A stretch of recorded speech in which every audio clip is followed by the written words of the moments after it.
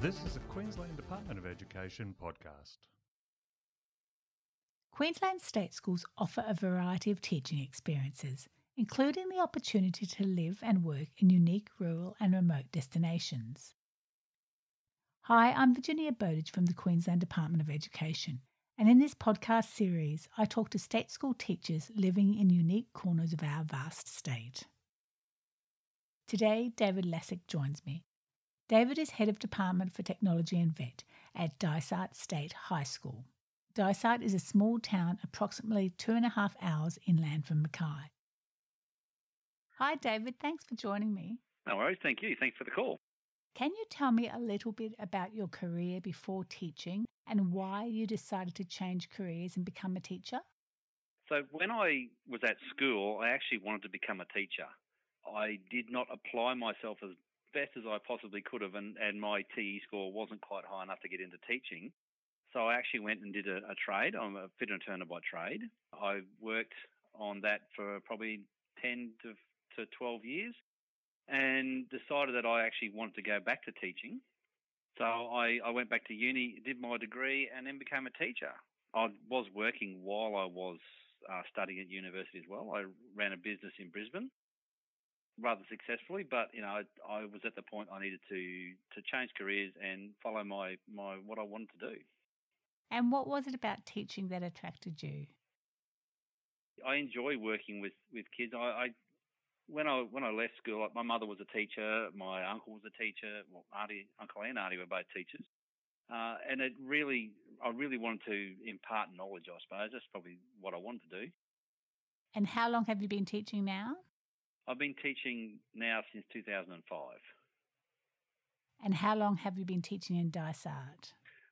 So I've been teaching in Dysart since the start of last year. I was a teacher at Bundaberg State High School before this, looking for a promotion to become a head of department. Working in a large school on the coast, it wasn't going to happen, so I looked at my options for a rural remote setting, and there was a position out here, and I've taken it on board and absolutely love it. What is your position out there? So I'm head of department for technology and VET at Dysart. Were the logistics of the move difficult to navigate? It was quite an easy thing to do in the end. I thought was going to be quite difficult, but it was actually quite simple. So, what made it simple? The simplicity of the thing was, one, I was required out here, and I was welcomed in by the community, and it was just easy. And is the school size much different to where you're from? Yes, it most definitely is. So I came from, like I said, Bundaberg State High School with around about 1,600 students. Out here currently at Dysart, we have, I think it's 187 students. And I do thrive on information. So I would say at Bundaberg State High School, I probably knew around about 70% of the students by name. But out here, I know them all by name. Does the department offer any financial incentives for remote teaching?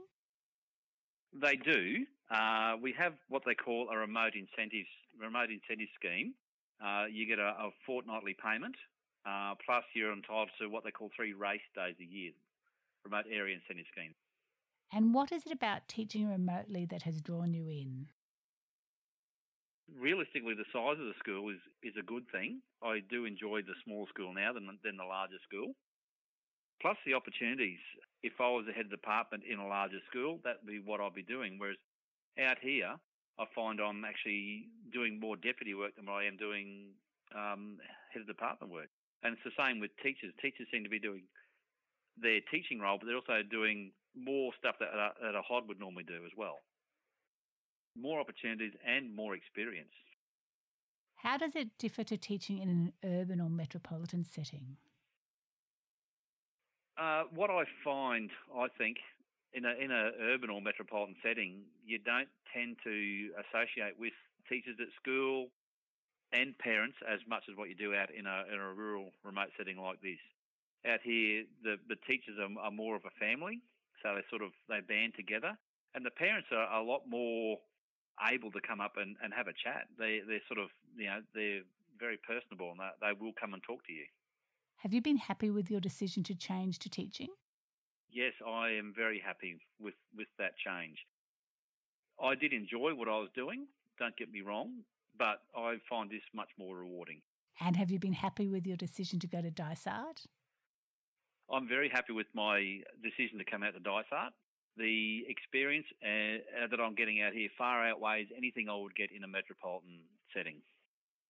What have you found surprising about working in Dysart? Probably the community involvement. You know, like as I said, people will welcome you and they'll actually talk to you down the street. You're walking down the street and people will say hello to you. It just feels more of a community than what it does in a metropolitan setting. Do you think you'll stay there for a while? I would be staying here for a few years, yes. Can you describe a typical school day? A typical school day for me, I actually get in quite early. I come in and do a bit of paperwork, my hot duty, stuff like that. We have a rotation with the head of departments for doing the supervisions for the absent teachers for the day. So I come in, I do a bit of that.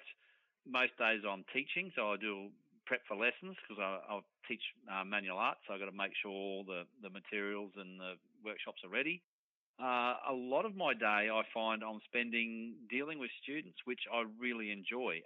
Not necessarily just all problems, but, you know, chatting with them to find out how they're going, celebrating successes, trying to help them out of situations where, you know, they might not be in the happiest point. And I really do enjoy that.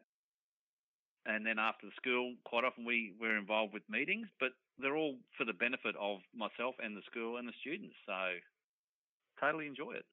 What do you wish you knew before becoming a remote teacher?